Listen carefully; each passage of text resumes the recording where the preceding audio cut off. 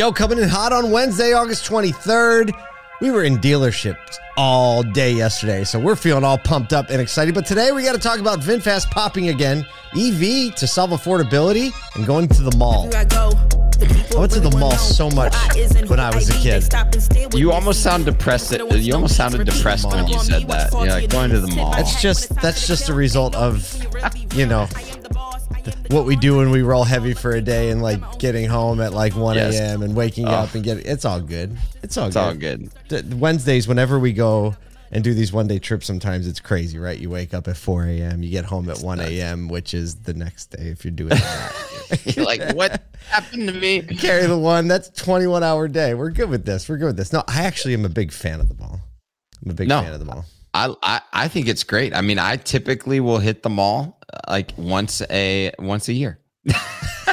And when I do, I realize I don't need to go here for another year. Right? Absolutely. It's like the way I eat at Ponderosa. That's like every 8 years.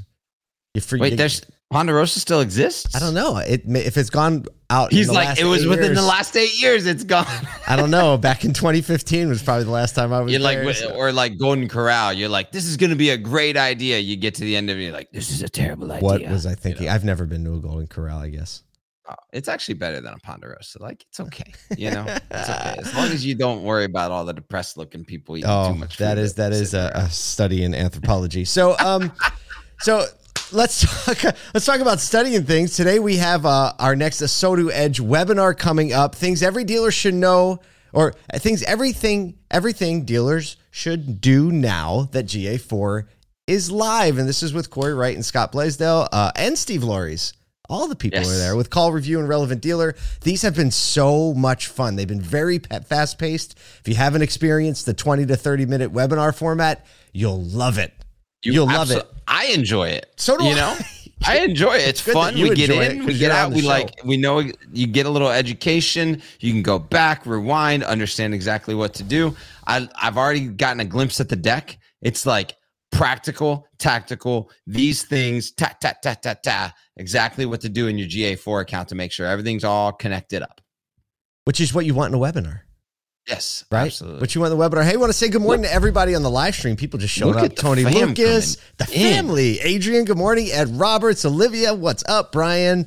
Oh my goodness, Olivia Lane. What? Never seen her on the morning pod. Let's go. We got everybody this morning. Oh yeah, thanks for joining us here. Yeah, it's the more the merrier. But if you want to go to the webinar, you can still register. Just go to asotu.com. Scroll down just a little bit. Do it right now. Click register and check out the webinar. If you can't watch it live, you can watch it a little later. But we think you'll really like the format. And like Kyle said, like we're trying to bring you quick value, actionable things, which is really what everybody wants in a webinar. Like no droniness, right? The 1 hour webinar drone where like 38 minutes in, you realize like, oh, people are talking. Oh, there's a webinar going on, right? None of that. What else we have? Obviously, ASOTUCon. We added. The main hotel is almost booked out. So if you want to be in the main hotel, do not miss it. You can go to get your hotel first and then come back and get your ticket if you need to. But you're going to want to be in the main hotel if you come into ASOTUCon. Absolutely. Yes, ASOTUCon.com. You can still get tickets $100 off until September 1. We got some new groups coming. Sioka Group has been added. That's like another 49 rooftops. And Yaz, their service director for the entire group, is going to be with us. And he is just one of the most practical people. I can't wait for people like Yaz and like Ed Roberts to meet at ASOTUCon. That's what gets me so excited. Y'all going to love each other. Got the little bit, some of the first ASOTUCon swag came in. This is a love people more than you love cars pen. We got we got stuff going on. We're going to auction a custom guitar. It's going to be dope for vehicles for chain and auction. We've been conceptualizing what that's going to look like. It's going to be great. We got the swag is like the soccer scarf, which is so great. Custom shoelaces. And we're going to have a lot of fun, but don't forget, we're there to work, and you're going to go home from this with a lot of practical relationships and information and steps to do when you get back to your store with data and with fixed ops and with recruiting and sales and BDC. Like, look at the speaker list. You'll realize that this is the event that you want to be at if you can only go to one. All right, we got to talk about some news at some point today. Here's the thing. Here it comes. This is wild. Oh, yes. All right. So just when you thought The valuation roller coaster couldn't get any more wild. VinFast shares stunned the market yesterday, more than doubling. They doubled yesterday since their Wall Street debut. The spike comes on the heels of an announcement that Reuters made about South Korea's Star Group Industrial and their plan to build a Vietnamese factory for these things. So, like, obviously, everybody all excited. It got introduced to the market last week at $22 a share. The price actually reached $46.98, which I believe pushed the value over $100 billion yesterday. And it closed at $36.72, which brought it back down to $95 billion, which is still more than every major automaker on the exchange. Here's a key element. It got featured on a stock, like, kind of website, Twitter feed called StockTwits. Basically, this is where retail investors or individual investors kind of go for hey, let's make some money on these trending stocks. It's kind of where meme stocks are born and die. And so it hit StockTwits trending list, which means a lot of retail investor money poured in, which makes the stock individual investors have nothing to do with the actual value of the company at that point. It's unbelievable. The way that like spike hit midday, it's just ridiculous what's going on. It's still lots to be determined here with VinFast. The markets are about to open. We'll see what happens. We'll see what happens. What about VinFast in general?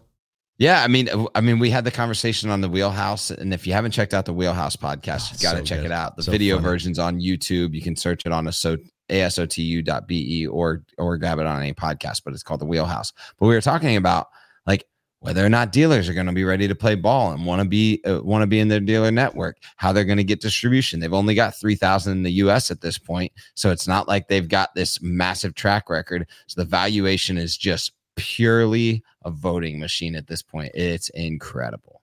Without a doubt. So I don't know. I'm interested because, they're talking about, are they going to add dealerships? They're thinking about that. I think VinFast could be kind of the dark horse that entered the race, embraces the franchise dealership model and network, and could actually, I think, catapult past some of these other ones. I think they can do it. I don't know. I would take a long shot on that.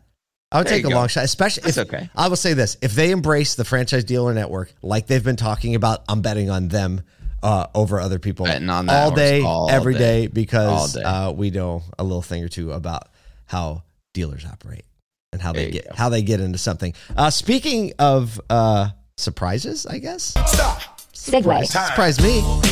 Top story in automotive news this morning. A new study reveals potentially surprising hero in the affordability challenge, EV leasing. So compared to traditional new research from Energy Innovation shows drivers can save over $400 a month compared to buying or leasing a traditional vehicle thanks to government incentives and reduce fueling and maintenance costs. So this is kind of like, I don't know, it's part leasing conversation, part cost of ownership conversation. For instance, leasing a Tesla Model Y is around $425 cheaper per month than leasing a gasoline-powered BMW X4. Similarly, leasing a Kia Niro EV will save about $367 per month compared to the same vehicle, the gasoline version. Obviously, the $7,500 IRA credit at the beginning of a lease reduces the overall cost of the vehicle, reduces the taxes that you pay. So that makes a lot of sense. But even when the tax credit becomes unavailable in the future, leasing an EV is still projected to remain a cost-effective option for overall ownership because, lower fueling, lower maintenance compared to gasoline expenses. Currently, at least, and I think we'll see this for the next few years, you're seeing a higher residual on the majority of those EVs. It's funny because historically, like back in the early 2010s, you didn't see high residual values, but the residual values have crept back up because more people know what to do with EVs. They know that the resale value is there, the battery life is sufficient. And so that residual value plus the incentive is really, really driving that overall payment, that payment gap. And I mean, it's a perfect, I keep saying this, EVs are the most perfect argument for leasing because you think about it as a software, like a software and hardware piece. It's like you need the updated hardware to manage the updated software, just like you would with a phone. And so we're going to see this like probably quicker average turn of vehicles for trade-ins with EVs, the more we go. And so we're going to see them operate more like phones in our payment plans. Ooh, that's good. And so it makes complete sense that leasing is the most aggressive and smartest way to own an EV right now. That's right. Well, oh man, I don't know. Thinking of ways to own things. Speaking of the most popular way to own things. Oh, that was terrible. Segue button is tough when we're out late. It's tough when we're out late, guys. Can't get it all. If you think malls are dying, just think again. We've had a couple stories that allude to this, but it looks like U.S. malls are adapting, not dying, with many seeing actually higher occupancy and crowds than pre-pandemic. Top tier malls saw a 12% increase in foot traffic in 2022 compared to 2019, with an average leasing rate, so the stores in it, above 95%. So none of those like gaps in your walk through the mall. Basically, the story is e-commerce growth complements a brick and mortar retail. Omni-channel marketing actually drives mall growth because you have this desire to be in multiple places, have the opportunity to have experiences alongside potentially restaurants or anything like that.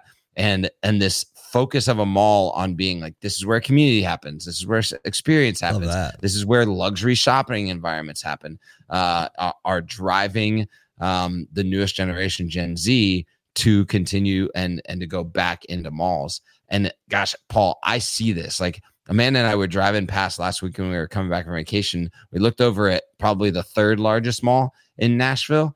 We were like, man, that thing is booming on a nice Saturday afternoon. Wow. In Nashville. Wow. You know? Yeah. I mean, I'm a huge fan of the mall. I really do. I like it. I enjoy the energy, especially over the holidays. But I think one of the big takeaways for me is that if we could just rewind back a little bit, right before COVID, and we were just hearing about this retail apocalypse, and it was doom and it was gloom, and that as digital's taking over and brick and mortar is dead, what are we going to do with all this real estate? And guess what? That didn't matter, because obviously pricing changed, real estate changed, things regulated, and we found out the actual truth, not the hype, that people like being together. They like community. Yes. They like touching and feeling the things. They also love shopping online, and the two can coexist. And I think we have a lot to learn about from that in automotive, as it's easy to get into these reactionary modes. We're like, oh my gosh, it's going to be all online. Oh my gosh, it's going to be all EV, right? Just stop it. Yeah. Stop it. I think this story just shows us. I'm looking for more auto retailers to do what EverDrive and the Foundation Auto Group are doing, which is putting discovery and shopping locations right in mall outlets. The leasing space is small. Yeah. You can do omni-channel retailing because of all the digital resources that are out there. And so why not just like make yourself a little home at the most hype mall in one of those 5% that they're really trying to sell out. Got to be smart about it. Even if you did it as a pop-up shop for just a little bit of time. That's how you have to do it, because that's like $45 a square foot. Yeah. Genius. No, you can do it. Well, that's good. Hey, I feel like we've done our part this morning. We've done our part. We've offered you some good things. we've given you our best effort today. Now we know you're going to go out there, give it your best effort, so that collectively we can give consumers our best effort and love people more than we love cars.